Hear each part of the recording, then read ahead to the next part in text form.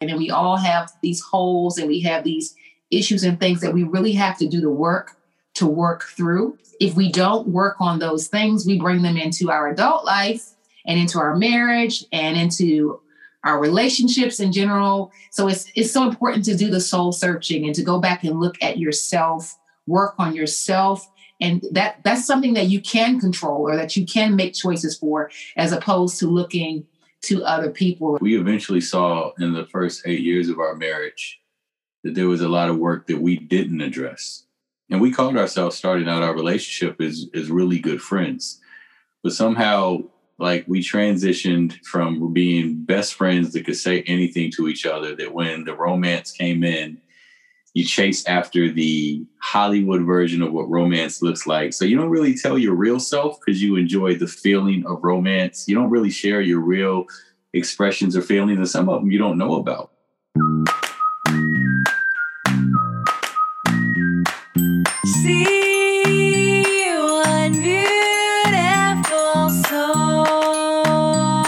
Forgiving one person actually make a difference in unifying the entire world? What are some tools I can use to live a life of more freedom? These are just some of the concepts you'll hear about in every episode of See One Beautiful Soul. Welcome back to See One Beautiful Soul. This is one of my favorite episodes. I got to hang out with Eric and Susan Kellum. They are both pastors. They are survivors of infidelity. They are incredible parents. They are incredible partners to one another. Eric is a published author. They both counsel people one-on-one as well as in couples and on retreat. You can find Eric's book as well as get in touch with them through Eric Kellum, ERICKELLUM, or Susan Kellum on social media. Please join me in speakmymagic.com and write your book, your TED Talk, do your short film, get in touch with your creative side. Go to speakmymagic.com and join us live weekly on Zoom and in our exclusive private Facebook group. I believe this episode will give you more faith in the authentic institution of marriage and love. Eric and Susan Kellum. Not every day that I get to have a couple of stars at once. I already know Susan's a star because I've had the distinct honor and pleasure of getting to know Eric on Clubhouse. And in Clubhouse, especially our rooms, Eric, whichever ones we meet in, we attracted to the deep and the real. And so I've gotten such an opportunity. Every time you speak, everyone in the room, you can feel them listening in stronger and more concentrated. So I can only imagine the woman you chose is probably a little even higher level. Sorry, but that's how it usually goes. It was Eve that was like, why can't we eat? She didn't say let's eat. She was like, what? Adam, why can't we? And so she was tested harder because she was like a little more sensitive, HSP, highly sensitive person. She was a little persuasive, though. She was a little persuasive. Oh, we can get into that. God bless you guys. Thank you for being here. Let's just dive in. Eric, your story is fascinating from the beginning. You started out in your life having to forgive. He was born into a home with a single parent, a mom. Didn't know my dad. At the time, I was so young, I didn't know the gravity of her having some mental illness and to the degree that it would affect me. I was in and out of social services. I remember being in social services because she left me at the apartment by myself once. I had a situation where this family wanted to adopt me. The dad of this family, he was a lawyer. And he was friends with the social services worker, and they were trying to work out something, but my mom would never give permission. So they worked out some type of deal, which was really weird, but only God could work this out, where I would be able to go hang out with them on the weekends. And then during the week, I'd be with my mom. And so I didn't really think about this. I had to be about 3 or 4 years old at the time. And every time I came home, I would probably share with my mom all the cool stuff that was happening on the weekend. Like, these were up and coming attorneys and they had more opportunity to provide more stuff for me. So I got cool stuff as a 3 or 4 year old. It was like absolutely amazing. And I remember sometime around 4 or 5, I'm walking with my mom down the street and I see the car of this family and I'm waving and she puts my hand down. And she says, you're not going to be seeing them anymore. And I was like, okay, I didn't understand it, but I just took it, chalked it up like, I guess that's done. And not long after that, my mom and I were in a Greyhound bus station, and she told me that she was going to go look for my dad. I'd never known my dad, never saw my dad. So I thought, I don't know how long you're going to be gone, Mom, but hey, you're going to bring back my dad. We'll be a happy family. It'll be great. So I accepted it. And she said, the lady sitting next to you is going to take care of you. And I never met the lady before in my life. I never saw her before. I don't even know if she was privy to this. I guess she was just making stuff on the spot, making it up. So she went to get on the bus. I waved goodbye. 5 years old. I looked over. This lady was gone. And I was there at the bus station all by myself. My grandfather, my step-grandmother, and my aunt, they ended up coming to get me. I guess I had remembered somebody's number. And they came and got me. And I stayed with my grandfather and my step-grandmother until I was 8 years old. At that point, my grandfather died. Diabetes had taken its toll. And I stayed with my step-grandmother. And she gave me an option to either stay with her or go stay with my biological family, which were down in Florida. And I just remember going to church with her and liking it. And I didn't realize it at that point, but it was really a Ruth and Naomi situation that was happening in my life. Her God became my God, and I was really gravitated toward the faith. I mean, I didn't know years later my profession would be in the faith, but it just seemed like the natural thing to do. Now, mind you, Barb, you got to understand, these were my favorite cousins. Like, I love playing with them, but I chose not to go down the path of staying with them in Florida. I stayed with my step-grandmother. It was just me and her. And I think the sovereignty of that is when I love my cousins to life and death, but many of the choices they ended up making in their teen years because their mom and dad divorced, it probably would have been me. Mm-hmm. So, God had me on a more sovereign path. So fast forwarding the story a little bit, I'm staying with her from 8, 9, 10, 11. Grandma's getting a little strict. I can't go out and play beyond the front yard. I can't play in the grass. I can only play on the sidewalk. All my friends could go to the park. I look like some Bama, riding up and down the sidewalk. And that's all I could do with my bike. Around 11 or 12, I start doing these oratorical competitions, and I run into this man in one of these competitions, and he's just staring at me with this giddy grin. And I'm like, who is this dude? And it feels kind of weird. I don't know you. What's going on? And at the end of my speech, he said, I'm Bill Littlejohn. And I had no idea who that was. It turns out it was the attorney that wanted to adopt me when I was much younger. And he and his wife sat down with me and said, we always wanted to adopt you, but your mom cut off communication immediately. And our daughters didn't know how to handle that. Ooh. They had grown so attached to you. And if you still we want to adopt you now. And I'm thinking as a 12-year-old, freedom, yes. But I also knew that my grandmother at the time had also taken on a couple of her other grandkids. It was a lot for her. So it just seemed like the right decision. They never could adopt me because my mother never gave permission. But I mean, as far as, I knew they were mom and dad from 12 all the way till I became a legal adult and beyond. My kids know them as their grandparents, their aunties, and, the whole thing. And it's my own personal navigation that God took me through in life to get me through very challenging situations. The sovereignty component for me, there's not a coincidence in it per se, but all of these things lining up, they just happened to be at this particular contest for their daughter. So it's not as if they were really hunting or looking for him per se. Not that they loved you in your heart. They were there to support their daughter in middle school. And in the competition, they just happened to see him there, recognize him. And the trajectory of his life completely shifted in that moment because of the opportunity. Mm-hmm. And here's the crazy part about it. If I would go out in public after they had taken me into their care and their custody, people would always say, you act just like your dad.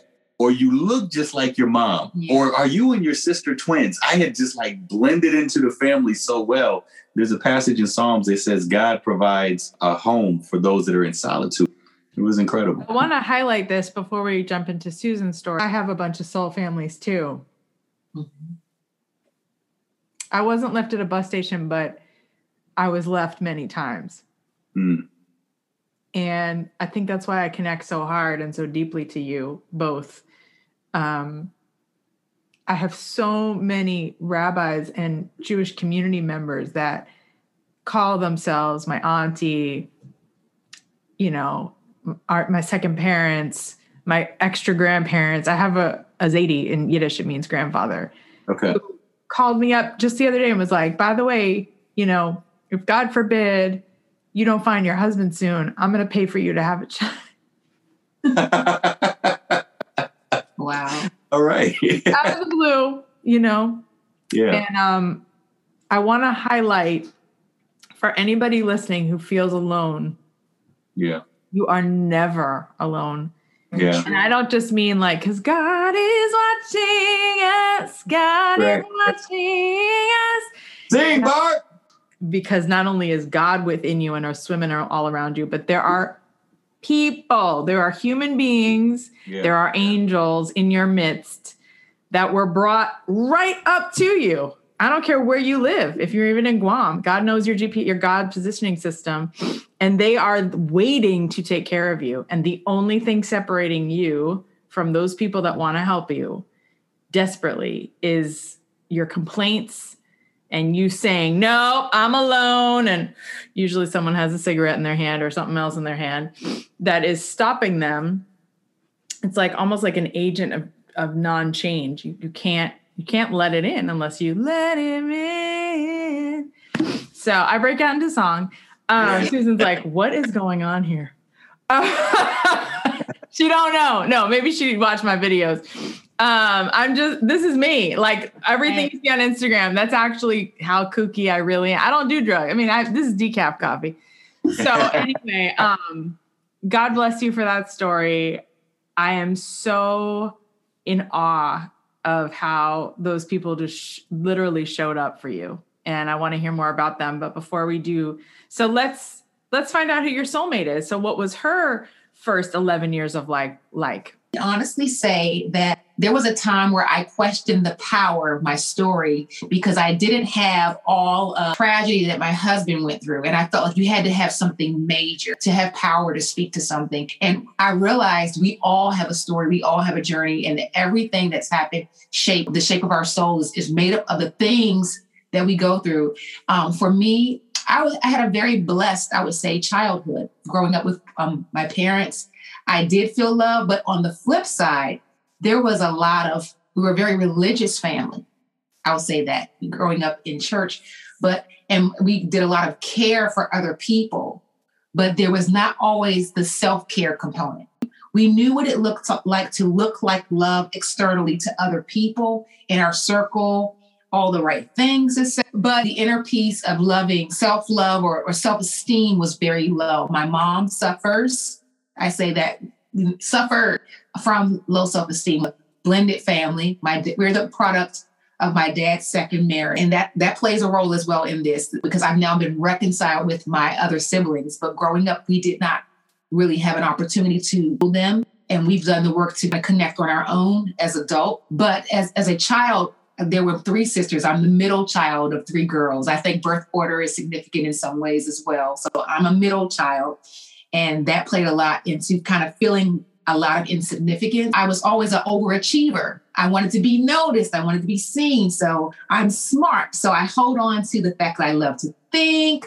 I love to express myself, and I'm academic, achiever. So I kind of put everything into that. And there were these external things, but internally, I did not feel pretty. I did not feel valued. And my father, bless his soul, did not know how to express affection. And that's so key for a little girl. If you have a dad there, and the voice of the father is so important to hear affirmation from your father, or to feel pretty or to feel beautiful or loved, because of our society and what we see when you see on TV, the images or the princess or the other things. So as a little Black girl, not seeing, that affirmation as much. And it was better in the 80s. I'm an 80s girl. But me too. It still was nowhere near where it has come to now, which is great progress. We're growing, but feeling less than. Is it progress? We got to talk about that in a minute. That's a good conversation. At some point, when Tiana came out with Disney, it did something for me. I had a daughter who was celebrating her 7th birthday, and they loved the princesses, and I didn't take that from them because I love the princess. Still that place of scrolling through, I don't see myself here. And the only thing that kind of relates when it gets to me is the animal kingdom, which is beautiful. But so we got Nala. Finally be able to give her a Tiana themed birthday party. And so I say the progress in that at least, because when you're in that perspective, you'll take the crumbs. They're crumbs and they are crumbs now, I say, but we'll take those crumbs when we haven't had much. So for me, there's so much that's so loaded. We were not in our household allowed to look at some of the shows that were coming about at that time. So certain things that I guess what's happening or whatever the shows were, my parents were like, yeah, because they're only showing one side of things. I don't want you to get caught up in that. And they had honestly a lot of esteem issues and I guess not awareness that there was self-hatred and low esteem about who we were, kind of taught to assimilate more. Just saying it, that's the way it was. So things that seemed, you don't want to come across too ghetto. So you need to make sure that you're doing this, and this. And my dad, I realize now, didn't know how to express them. But when you're a kid and you don't really care that the person's hurting or that they don't know because you want that. So you're like, what's wrong with me? Why am I not beautiful? And it was just a lack of affection. I know he loved us. He didn't know how to show it. So at the time we didn't feel it and we questioned. Now, for me personally, I'm grateful that not having that, I chose to look to a spiritual component for that void, but not all of my siblings did. Not all of our family members did. You'll look sometimes in the wrong places. My esteem was very low, and I did find esteem in my abilities or things that I could do. So I skills and talents and instruments and music. Sis can sing. I sing. I grew up exposed to classical music. I'm grateful for my childhood for the most part, but what I realized is that we all are broken and we all have these holes and we have these issues and things that we really have to do the work to work through. And if we don't work on those things, we bring them into our adult life and into our marriage and into our relationships in general. So it's so important to do the soul searching and to go back and look at yourself, work on yourself. And that's something that you can control or that you can make choices for, as opposed to looking to other people. We eventually saw in the first 8 years of our marriage that there was a lot of work that we didn't address. And we called ourselves starting out our relationship as really good friends. But somehow, like, we transitioned from being best friends that could say anything to each other, that when the romance came in, you chase after the Hollywood version of what romance looks like. So you don't really tell your real self because you enjoy the feeling of romance. You don't really share your real expressions or feelings, and some of them you don't know about. We got to a point where I was looking for words of affirmation from my wife, but she didn't really think words of affirmation were fruitful because of what she received from her dad or didn't receive from her dad. And, we were almost to the point where it almost destroyed us. The absence of the affirmation, the absence of the affection. We went to church a lot, maybe, I don't know, 8 days out of 7. I don't know. If you breathed outside of church, you might be sitting. No. So you couldn't go to the movies. No movies. You couldn't listen to secular music. So the best thing you could do was just stay in church. Right. So I think there was a lot of fear there. You don't want to, do anything to mess up your way. So you gotta be here, be present. There wasn't a lot of room to go or do anything else. And in my case, the salvation from that was music, because I got to go to music school. So I had private lessons on one day. I had music class in the evenings. So we were allowed to miss church to go to music schools. And then in the summer, we were in something that's called the DC Youth Orchestra program, which I love. It's absolutely amazing. Shameless plug. My musical language was a combination of gospel and classical. Cool. I can't wait to hear your music. Do you have original music? Locked away in a vault somewhere. All right. We need to have a coaching thing because that's what I do for people.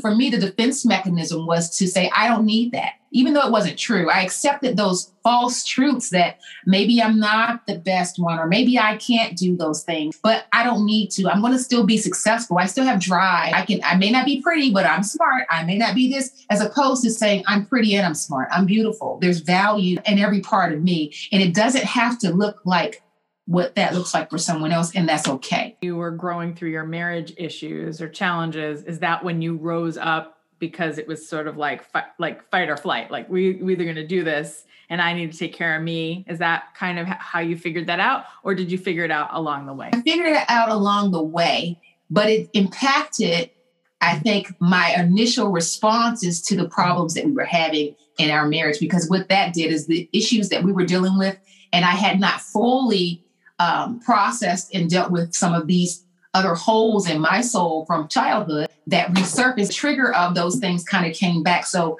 us having challenges in our marriage, I was allowing or using the marriage relationship as a form of validation. Something's wrong. What's wrong with me? I begin to feel inadequate. I'm weighing all of my chips now on whether or not you love me. And that's not helpful. You're supposed to love me and we're supposed to love one another. But if something happens with another person that doesn't add up or fall out the way that I think it shouldn't be the end of me, forcing me to respond or look within to say, I'm crushed by what you did or what you said. And I have to process that and still figure out who I am and find out who I am as an individual and who God's made me. I'm still loved. I'm worthy to be loved, and I've got to be strong for my kid, but I've got to be strong for me. See past what you may do or may have done because you were hurting too. So Eric, you've written a book on this, you speak about this, and I'm so grateful because I come from a family where my dad they completely disintegrated, and it was disintegrated before the fall. Anytime someone leaves a marriage, and I don't care if it's addiction to substances, to gambling, to, opioid, to whatever, to porn, even emotional connections with another outside of your marriage, emotional intimacy, doesn't even matter what it is, something provoked that. And it's usually exactly what you're talking about, your own self-worth. Both parties are calling that challenge in. So, and it isn't the end of you, it's the beginning, because it's a new relationship. It's a new relationship with yourself.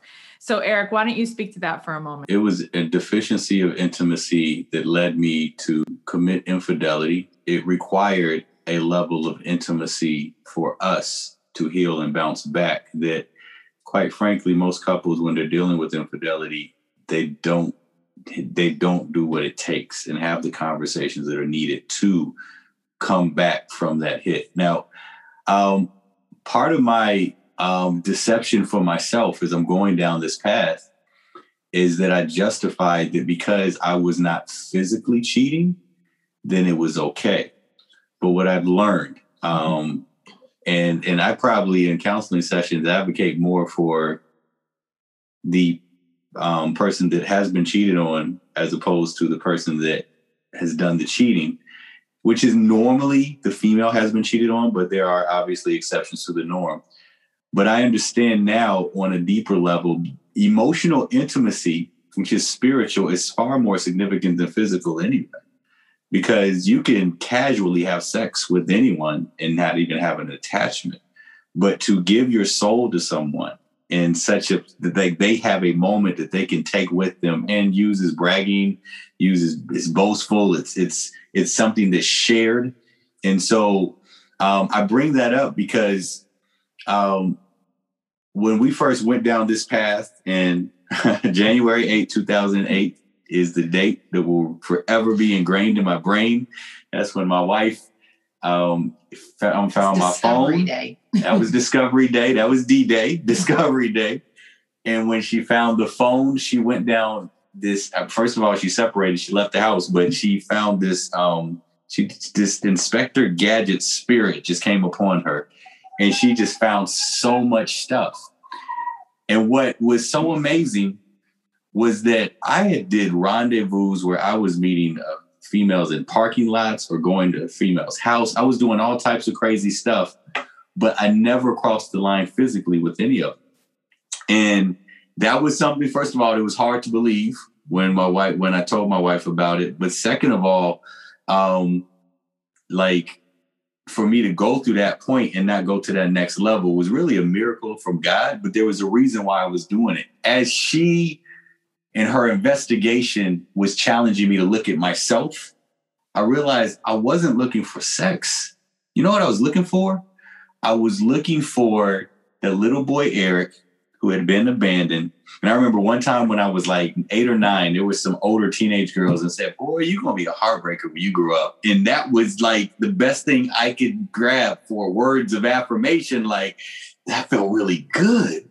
You know, that felt... Yet that's such a bad blessing to give someone. Right. That means you're going to break someone's heart. It's actually the worst thing you could say to someone. Right. And we take it as a compliment. Absolutely. Or when people say that, like, oh, I'm going to be a heartbreaker. But think about what you're saying. Do you really want to break hearts? But for you, it was esteem. So people build themselves up on the power, right, I guess, to be able to do that. Right. So I realized about myself that because, again, like folks that deal with this or any issue, if you don't go to the root of the why, if you don't go to why I use this drug, what is supposed to be fueling in my soul, G.I. Joe said knowing's half the battle. Like, you still got to execute. You still got to work stuff out. But if you're not aware of what the situation is, then you're liable to put yourself in the same situation. But I want to give you an example. I knew all of this already. Like, she's the greater. Don't do that. No, you just did that for me on the stream. See, she doesn't. Just share. She's still working on receiving compliments. I am. Yes, receive it. Thank you.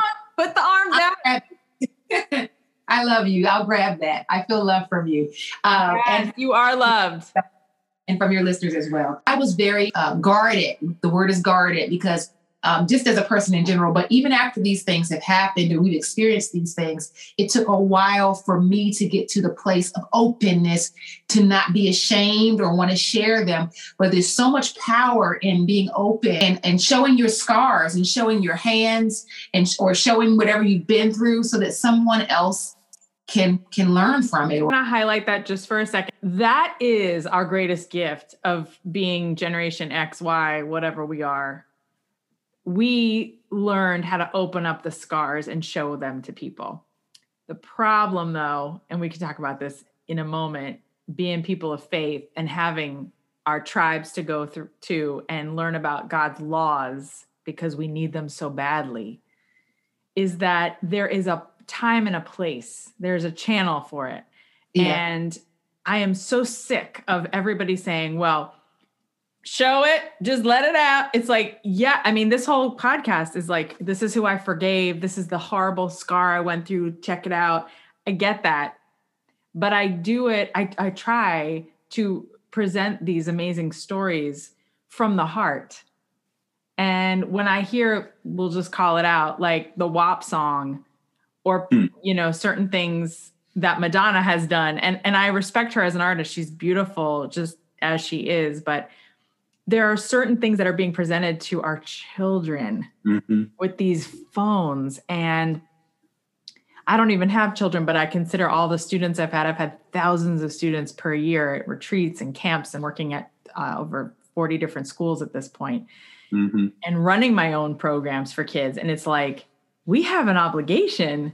A responsibility. Yes. And, Eric has told me that he's had conversations with your children at certain times in their life when they can handle it. Being a child I was a parentified child. My parents shared everything with me. There were no boundaries. And I was sort of valued as a therapist in my house. So was my sister.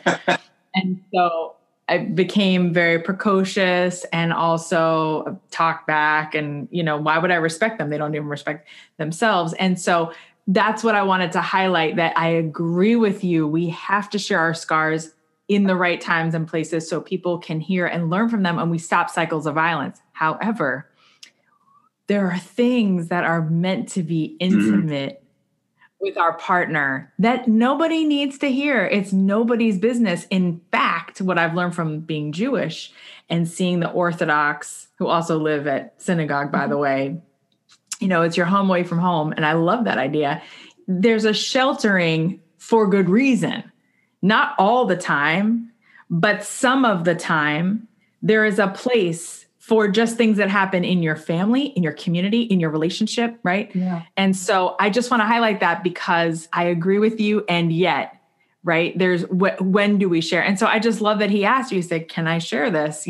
Because it should be something you discuss between the two of you. Anyway, go ahead, Eric. You were about to say a really important story. But at that point, we've learned this distinction between wounds and scars. Like we've done marriage sessions with other couples. And I remember one time we were going back and forth about a particular situation in our past. And to the person listening in, they're like, wow, this is delicate. It's going to turn into a fight. I don't want to be in the room. But we were talking about it so casually because while nobody still enjoys having a scar, like you have a scar on your face, you're like, oh my gosh, everybody's going to always look at that, and that you're not comfortable with that until you kind of get comfortable and make it your own. It's not a wound. We've gone through a lot of conversations and understanding. Susan has honestly taught me how to talk through this stuff. She was really a coach in many ways because, you know, me, probably like other men, take the approach of, all right, we're addressing it, we'll fix it, let's move on. And that was my posture when we first had to deal with surviving this infidelity, getting past this infidelity. One thing she always said was like, it was as if you injected me with this poison that I still have in my system, and you're good now. You went to God, you asked for forgiveness, you're moving on with your life, but I'm still stuck here. And I just want to ask questions because the more we talk about it, the more I can get it out of my system, but you want to keep shutting it down. I need you to walk with me through this process. And my thought initially was, if I walk with you through this process, then I got to relive how horrible and ugly and nasty I am over and over and over again. And God finally reminded me, if that's what it takes for you to restore your wife, redeem, and I can't do the redeeming, God does, but be the vessel and operate in a way to help her to get her sense of what's the word I'm looking for? Value. Trust, value. Yes. Okay. Getting Restore it back. Value for me was then important. If it makes you feel uncomfortable and painful, that's the least you could do. And it required a level of sacrifice for you in that way because it was uncomfortable. But I needed you to restore honor for me as your wife in that place that I felt like there's certain things that should be sacred for us that are just between us as a husband and wife, that covenant has been breached or violated when you went outside of that to source. You outsourced that, which should have been here. That should have been between us. And because it was, I now need you to put back or reinvest into this, even if it hurts, even if it's uncomfortable, because you just injected me, and I didn't use the word venom at that time, with all these new things, and they're toxic and it's venomous for me. And I'm feeling all of these things at once, and it's fresh for me. This is new. I'm starting at this point now, and it's the end for you of that particular season. It's the beginning of that season for me. And so there's going to have to be on both sides. I've got to be uncomfortable. You've got to be uncomfortable. But I need you right now to be willing, because I'm worth at this point you being uncomfortable, to come and help me to get this out. And I want to be clear for whoever listens, if there are listeners that are going through something similar, because I think one of the things that helped Susan is she realized this infidelity thing, this is really more common than I realized, which means it may not necessarily be my fault or that there's something wrong with me. There could be something wrong with him. You know what I'm saying? There's something wrong with all of us. Right. And I had to, even with that, I needed to look at myself and I didn't do that right away. Initially, it was you. You did this to me. How could you do this to us? You're bringing other people into the relationship, and it's all trash now. Everything is being thrown away. I have a struggle with perfectionism, and that some of that goes back to just the image, what's important, what people see, what you project to others. You want to always show that nice selfie, that picture that looks good, right? Not see the real, like you said, the deep and the real is ugly. Mm-hmm. It's not pretty, mm-hmm. But we need sometimes to show, even amongst ourselves, show our scars, or in this space, be real with each other and be authentic, even if it hurts, even if it's uncomfortable, so that we can, just be true. And think about all the other people you affect by being that authentic. Even when we went through this process of dealing with the ugly and the uncomfortable, we're saying it calm now, but I'm going to tell you, we had a routine. We would put the kids to bed. Yeah. How many kids do you have at this point? How old are they? 3 kids at this point. And you're with child. We had 3, and I was pregnant with our 4th. It's in divine timing. Imagine if you had waited, or if it had happened sooner. It was all meant to be. Yeah, it really was. we would put the kids to bed and we would start the conversation. And the conversation would consist of anything from her asking a question to me giving an honest reaction to her responding to that reaction, to some screaming, to some crying, to some questions. It was like painful. It was very raw. It was very unadulterated. But doing that over and over again, eventually the calm came. Yeah. And I'm saying this because a lot of people, they feel like, oh my gosh, I can't have this conversation with you because it's getting out of control. Now, I'm not saying out of control to the point where it imposes violence, because that didn't happen with us, but I'm saying sometimes it's going to be out and you're going to not like it. And it's going to feel very, not even uncomfortable, painful, gut wrenching, but it was what we had to do to get through the process, to get through the calm.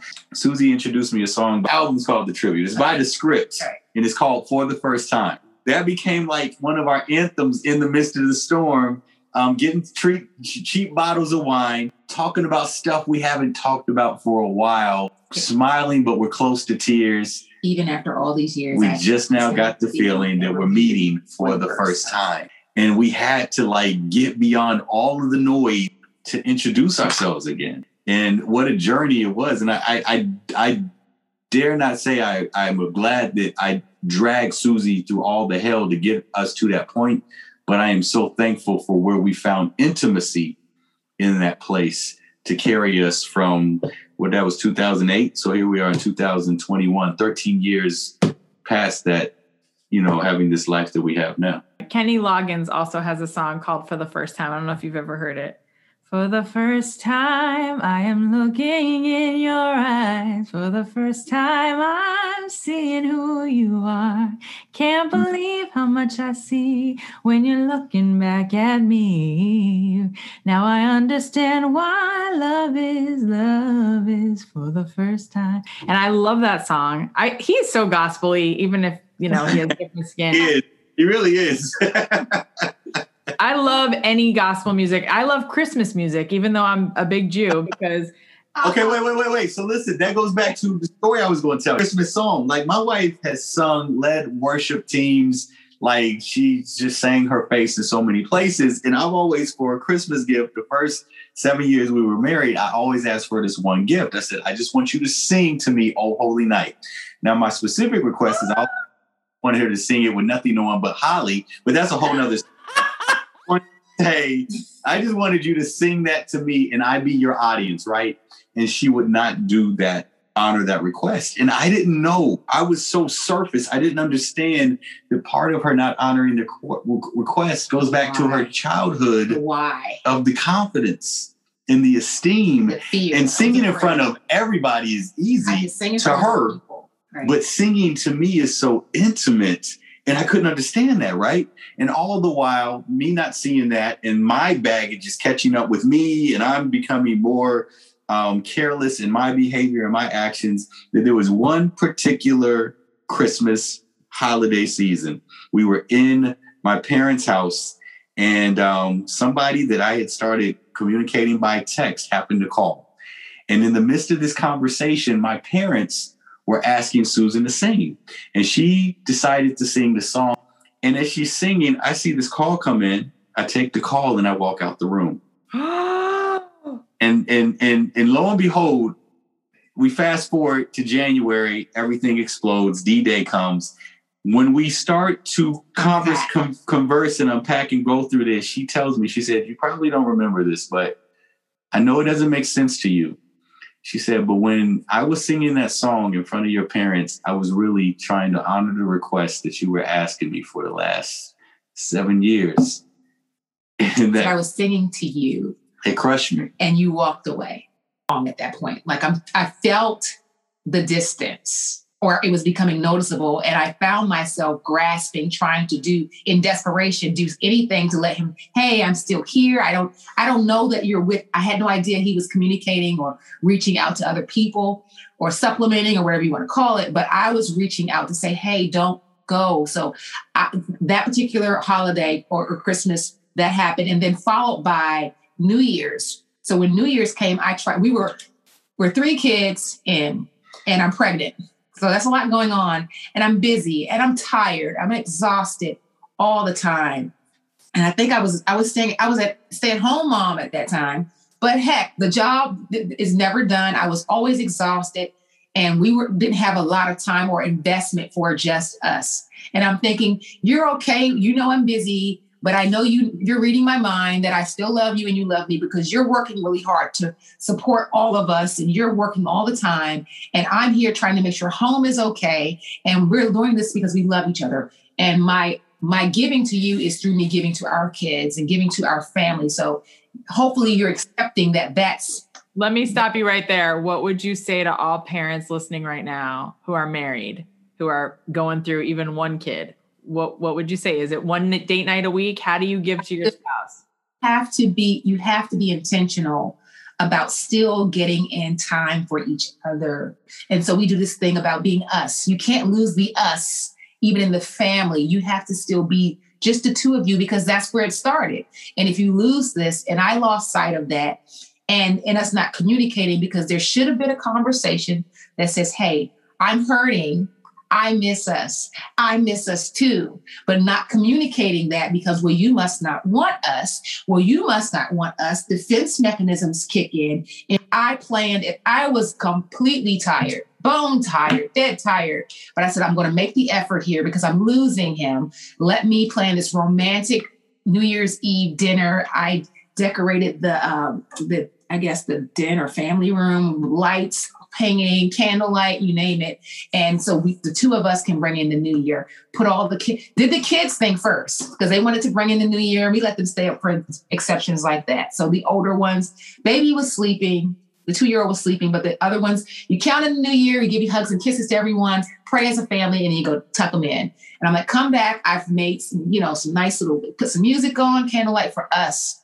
He was not there. He didn't want to. He was gone at that point. And I didn't know why, but I felt it. That was the radar. Going into the new year, something's really off because he was like, I'm tired now. I got to go. And he was on his phone and I didn't know why. And so fast forwarding a few days later, just about a week and a half later, January, and everything hits the fan is where I discovered he forgot his phone, taking our son to basketball practice. Right down the street. And I decided to look in that phone, which I had never, because I trusted before. I just, I didn't think anything of it. But looking in there and seeing that he had left his phone, because at that point I was looking to see what's going on. He's always on this phone and he's always. Oh, I need to cut you off there because I don't want to run out of time. Excuse me. This is amazing. I'm buckets of tears because all I keep thinking is how many marriages would have been saved had they had the courage that you two both did. There's a concept in Judaism called teshuvah, which means when you do something bad or not so great, bad choice.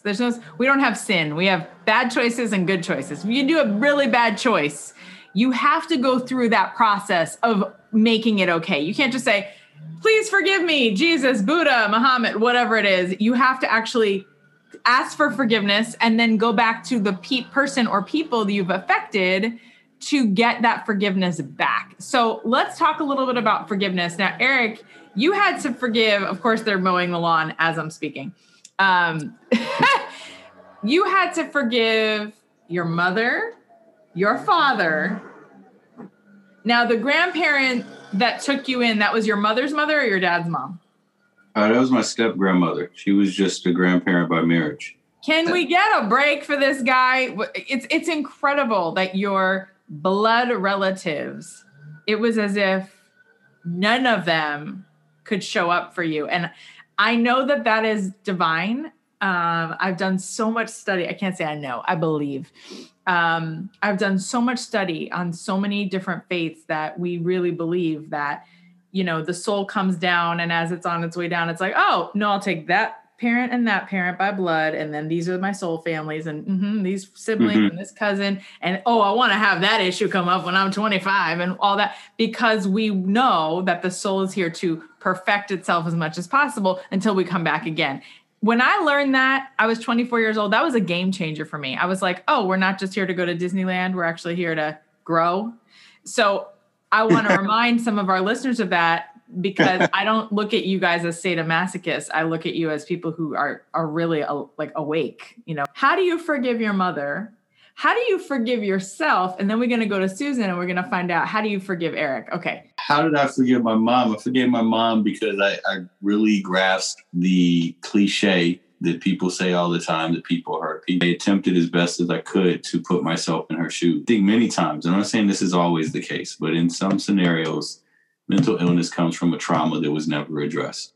Beyond the possibility that she could have been raped, from what she alluded to in our conversations, she was a very, very dark complected woman. Not even just in the United States. In any country you go to, the darker your pigmentation, the more you're equated to being less beautiful, less attractive. It's funny. We've seen this in Dominican Republic when we've gone down there. I've heard it in Asian community.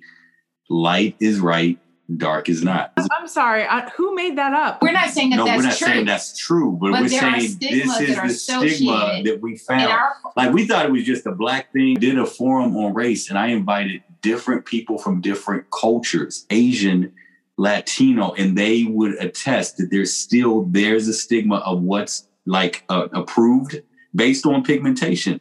And I'm just trying to make the point. My mom, she was very dark complected, and I think that and not processing that well in her psyche and all this other stuff. So long story short, I tried to put myself in her shoes, and I couldn't necessarily do it, but I came to a piece to say, you know what, because she was hurt, you're doing anything you can to get rid of this hurt, you're going to end up hurting somebody else. And that gave me a piece to forgive her to the degree that I knew how to forgive her. Again, there's more that I feel like I could have did. But that was one thing. As far as forgiving myself, that was tough for me. 1 second. Is your mom still alive physically? No, she's not. Was that also helpful? Because they say when the soul goes up, we're actually closer than we ever were before. Well, I made the courageous decision to... I decided to go visit her when I found out she was in a coma. And I almost did not, because we had become so distant, but I felt like I needed to. And I went into a room and I told her, even though she was in a coma, I felt like her spirit could still hear what my spirit was trying to say. And I said, listen, it'd be great if you came out of this and we try to cultivate some relationship. But I said, at the same token, with everything you've been through, I understand that you're tired, you're exhausted. And if you want to go ahead and be with the Lord, then I get that. And I felt a sense of peace with that. You know, she died about 7 days after that. But, you know, I don't have a condemnation that comes with me every single day. There's certain things I would have done different, but I have a peace that, you know, I definitely learned a valuable lesson from the whole experience with Rosalind Kellum. And I have a great appreciation for who she is and was in my life. If for nothing else, she gave birth to me, and she didn't have to do anything else.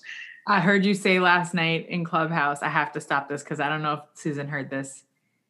He said, I poured my heart out at one point to my mom, and I was ready to start anew. And she said, I'm sorry, I don't know what you're talking about. I'm with the FBI on a secret mission. Yeah, she was there. I was there when she said was there. And I said last night, oh, she did have a special mission. She was being your mom. Yeah.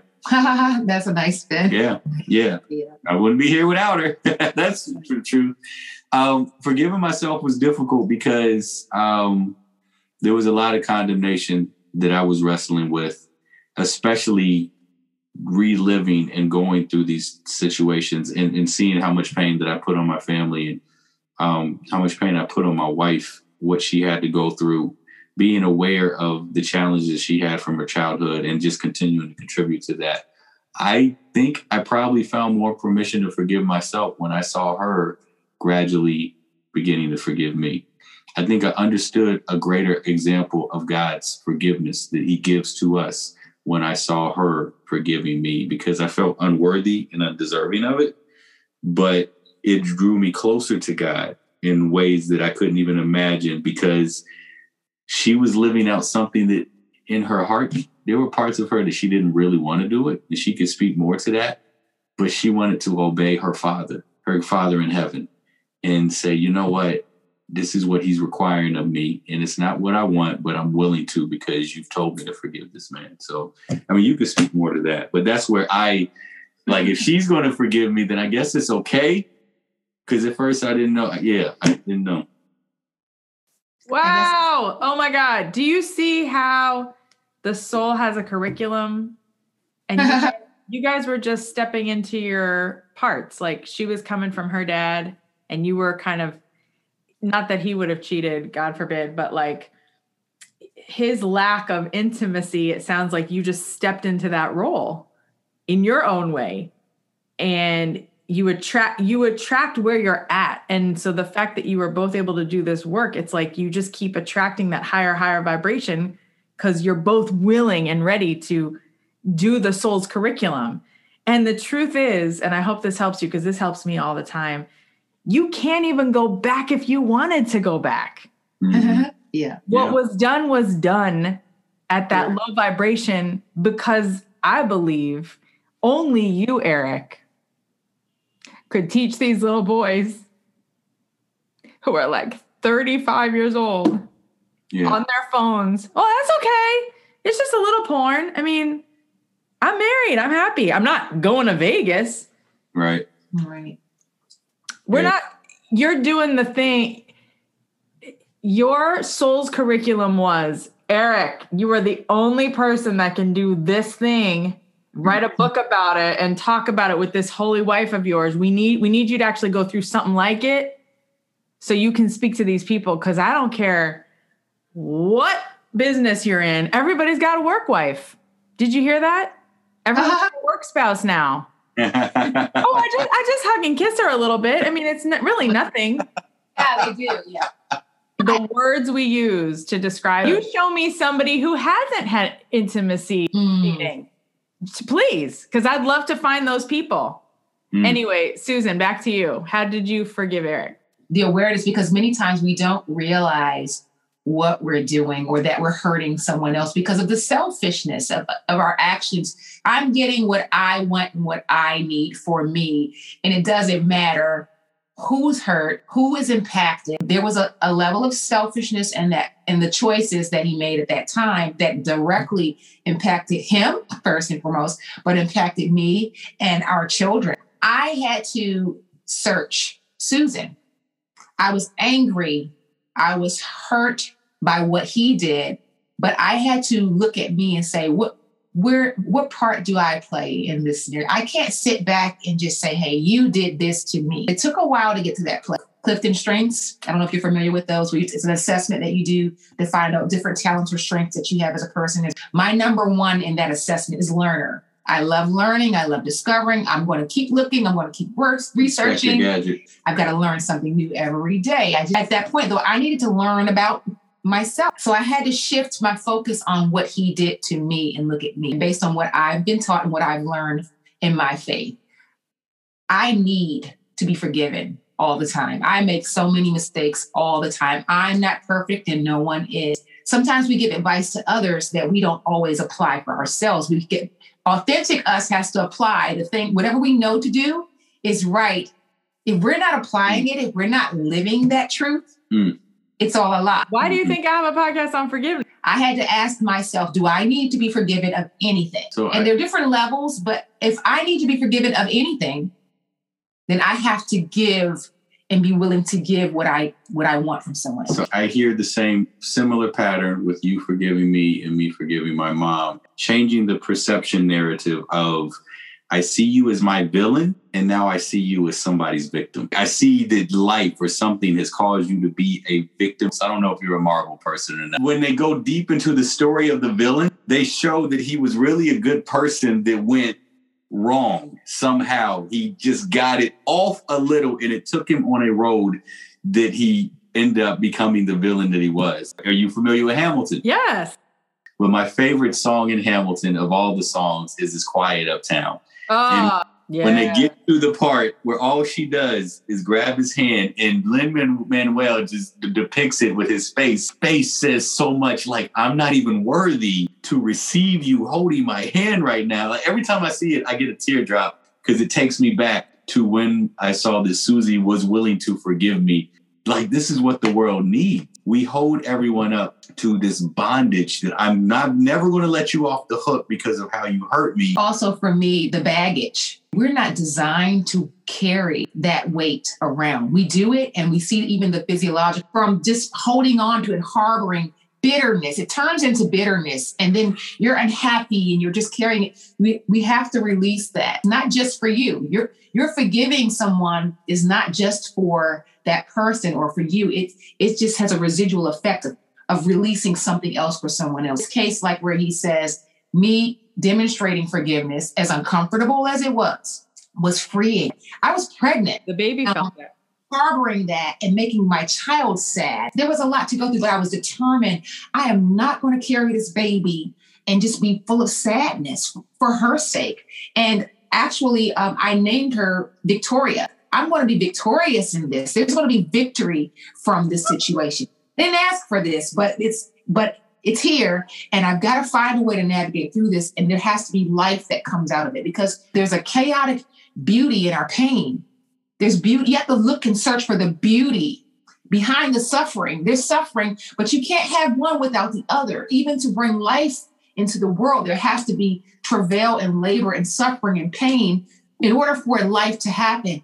Things grow in the dirt. They grow in those places. The decay. It's yes. cycle, but there's a richness there that the nutrients are there to feed something that sprouts out of that and has so much life in it and so much beauty that comes from the dark place. It comes from the painful place or the ugly place or the place that we many times don't value.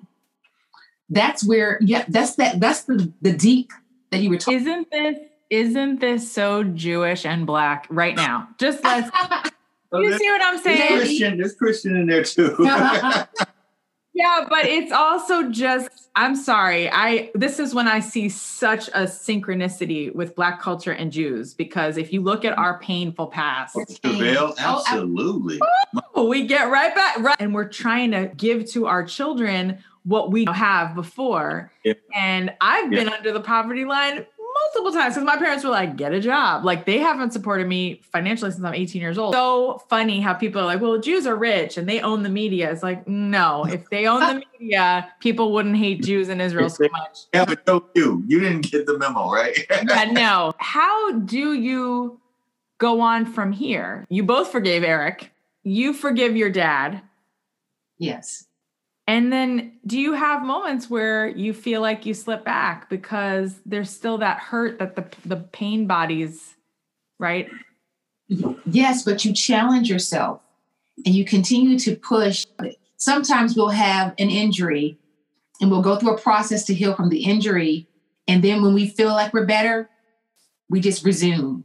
You don't resume. You continue to work. You continue to strive for more or a better place. And if you're not investing continuously, you will revert. When we started out, of course we did dates. Then we were poor, so we just walked and just sat and talked. And that was the beauty, because that's where the true intimacy is. And sometimes when you get so much, you lose the importance of that you have all these distractions that are not quality time, that you need to go back to what you used to do when you built the foundation, when you didn't have any money and all you had was time to just sit and talk. That was the richest time. When you had nothing, you had everything. We're distracted by the things that we forget to look and search for what's right there, and daily search and daily look for ways. And when we miss a day or you miss a week, you notice. So most people I see today, it feels like, run away from faith. Well, you see, God forsake me, and I can't trust people at church, a pastor or a minister doing these things. It's like, no. Check your brother and your dad and your sister and all these other people committing infidelity in different ways, by the way, first, before you start pointing fingers. And shouldn't it be the person running the congregation that goes, yeah, let me talk to you guys about something that's not been working in my life, because I am not a God. I'm a human being, and I got things to say. How did that play out for you, Eric, being part of the clergy? Yeah, I wasn't officially licensed or ordained when all this was happening. I had been working in ministry full time. So there was definitely a consciousness and awareness of God and faith during that process. But we're very adamant about transparency. We think that there is we both are full-time pastors at our church. I know the stigma that comes when people think, oh, he's a pastor, because now I've got to put him on this. I can't talk to him about everything because he wouldn't understand. And I'm like, no. I'm still just an everyday guy. This passionate about I don't try to hide that or cover that. I think part of me showing you the lessons I had to learn, if I am in a place where I've healed from that, and it is now a scar that I can show to you, Jesus showed his scars. The responsibility we feel that we have to show folks our scars, you can connect to us because you touched our scars. And so transparency is a huge thing for me, that there might be that one person that will never say it out loud, but they've gone through the exact same thing. And if it just resonates with them to say, well, I'm not a freak, I'm not abnormal, maybe there is hope, then that's the reason why I shared. I had to get some maturity in something because now there's a responsibility that I now have to shepherd people in a particular way.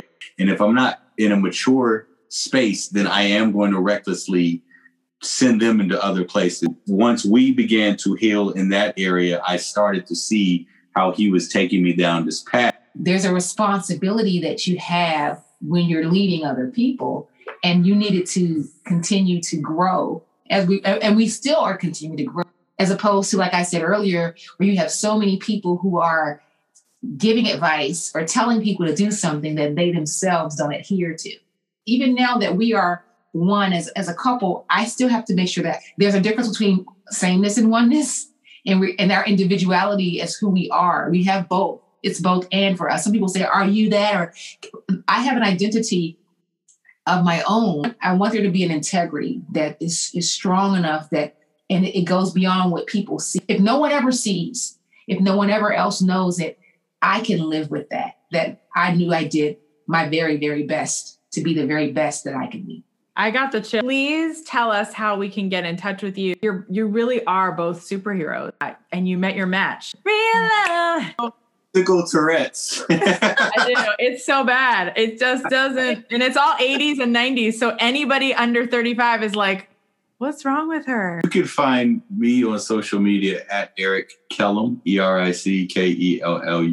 I also want to encourage any guys that might be tuning in. I did write a book called Sexual Healing, A Man's Sexual Journey and the Lessons Learned Along the Way, which, by the way, Susan does the foreword for the book. I had asked her permission to write a book after we were having amazing sex.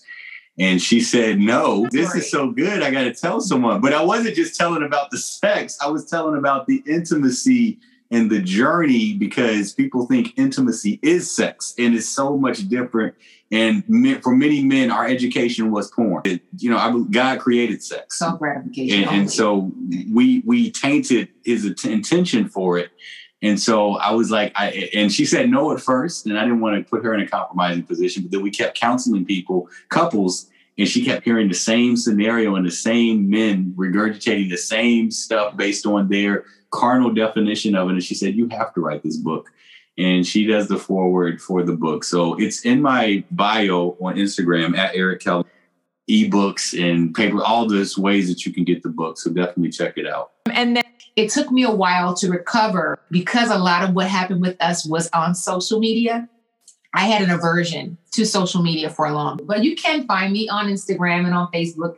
Do you speak to couples? Do you have workshops? Yeah. We do one-on-one or couple counts, marriage workshop, retreats. God bless you guys. Awesome. Thank you so much. We enjoyed it. Okay, here are some golden nuggets of wisdom from the Kellums. You don't have to go through something traumatic to be able to speak to big things. The shape of our souls is made up of what we grow through. We all have these holes from childhood and have to work through them on our own, and if we do, we will bring them into our romantic partnerships. Absence of words of encouragement and affection can leave a person with very low self-esteem. So if you're parenting right now, take note of that and do something different with your kids. All of my gifts are amazing, and I am beautiful, and my gifts don't have to look like someone else's in order to prove my worth. I am enough. And we should never make the other person's love or validation of who we are to prove our worthiness. We are still loved even if the other person's actions don't add up to what we think we need in a relationship. You must make time for the other person and have an us. Also, don't assume the other person is reading your mind. Make sure you're always checking in and saying, is everything okay? Are you getting what you need? This is what I need. Lack of emotional intimacy can lead to fantasy or emotional or even physical intimacy with others outside of your marriage. How do you forgive? Try to put yourself in the other person's shoes for a moment and have compassion. Mental illness can sometimes and often come from a traumatic event in that person's life. Susan very courageously said, I had to sit back and say, where do I play a role in his cheating? She said, I had to look at myself and say, is there anything I need to be forgiven for? Because as long as I could find one thing, forgiveness is forgiveness. We never know how much we will affect another person. So if I could find one thing that I need to be forgiven for, I should be able to forgive someone else. Eric said, I saw Susan forgiving me the same way I had to forgive my mom. I saw her as my villain versus I see her now as someone else's victim. We cannot go on with cancel culture of this idea that I will never forget or forgive what you did. We need to learn how to let things go, not just for ourselves or even the other person, but for our future generations. If we practice holding on to resentments and carrying them into dis-ease in the present moment and into the future, what do you think the future generations will do? In fact, Susan made that decision while she was pregnant with their daughter and named her Victoria because she wanted her to be a symbol of being a victor, that they all as a family would be victorious through this very dark period in their marriage. And she decided to carry on and find the joy, find the beauty throughout the sadness, throughout the chaos. There is a chaotic beauty in our pain. There's suffering, but there's always beauty and life in it. And you can't have one without the other. There has to be labor before you can have life. You have to look beyond the pain and search for the beauty. Things grow in the dirt. They grow in those dark, deep places. There's a richness there. The nutrients are there to sprout something out of it. That comes from the ugly or dark place, or sometimes the places we don't even know contain value. Thank you for joining us. If you know a couple that is going through a very difficult time right now, please share this with them. Tell them to get in touch with the Kellums. Maybe they can help, or maybe they can provide a resource. They may be going through some post-traumatic stress from that situation, and perhaps listening to this episode could help them heal from it. Even a little bit. It's worth it. Thank you so much for listening. I'm sending you all a very, very big hug. Go out and give someone in your life that you love a kind word or a hug if you can, if it's safe to do so. And please share with them how important it is to give words of encouragement, and that intimacy really comes from face-to-face, eye-to-eye contact, sharing space with someone, and really opening up your heart to them. That is true intimacy. My Rabbi David Aaron, who's been on the podcast, always says intimacy is actually into me see. When we take the time to look inside of someone else's soul, really listen with both ears and shut that mouth of ours. And when we take the time to open up our heart and really share what's deep inside with another person, that is when we actually get very close. It has so much less to do with the physical intimacy that is promoted in so much of what we see and hear as acceptable intimacy. Think about that the next time you enter into a relationship with someone, even if it's not romantic. We all have wonderful opportunities every single day to practice being empathetic. And that way, when we are betrothed to someone and we enter into a very intimate relationship, we can practice being very empathetic with them, opening our heart, listening with our full heart, and making sure to treasure and cherish the people that are closest to us and being the most intimate with them.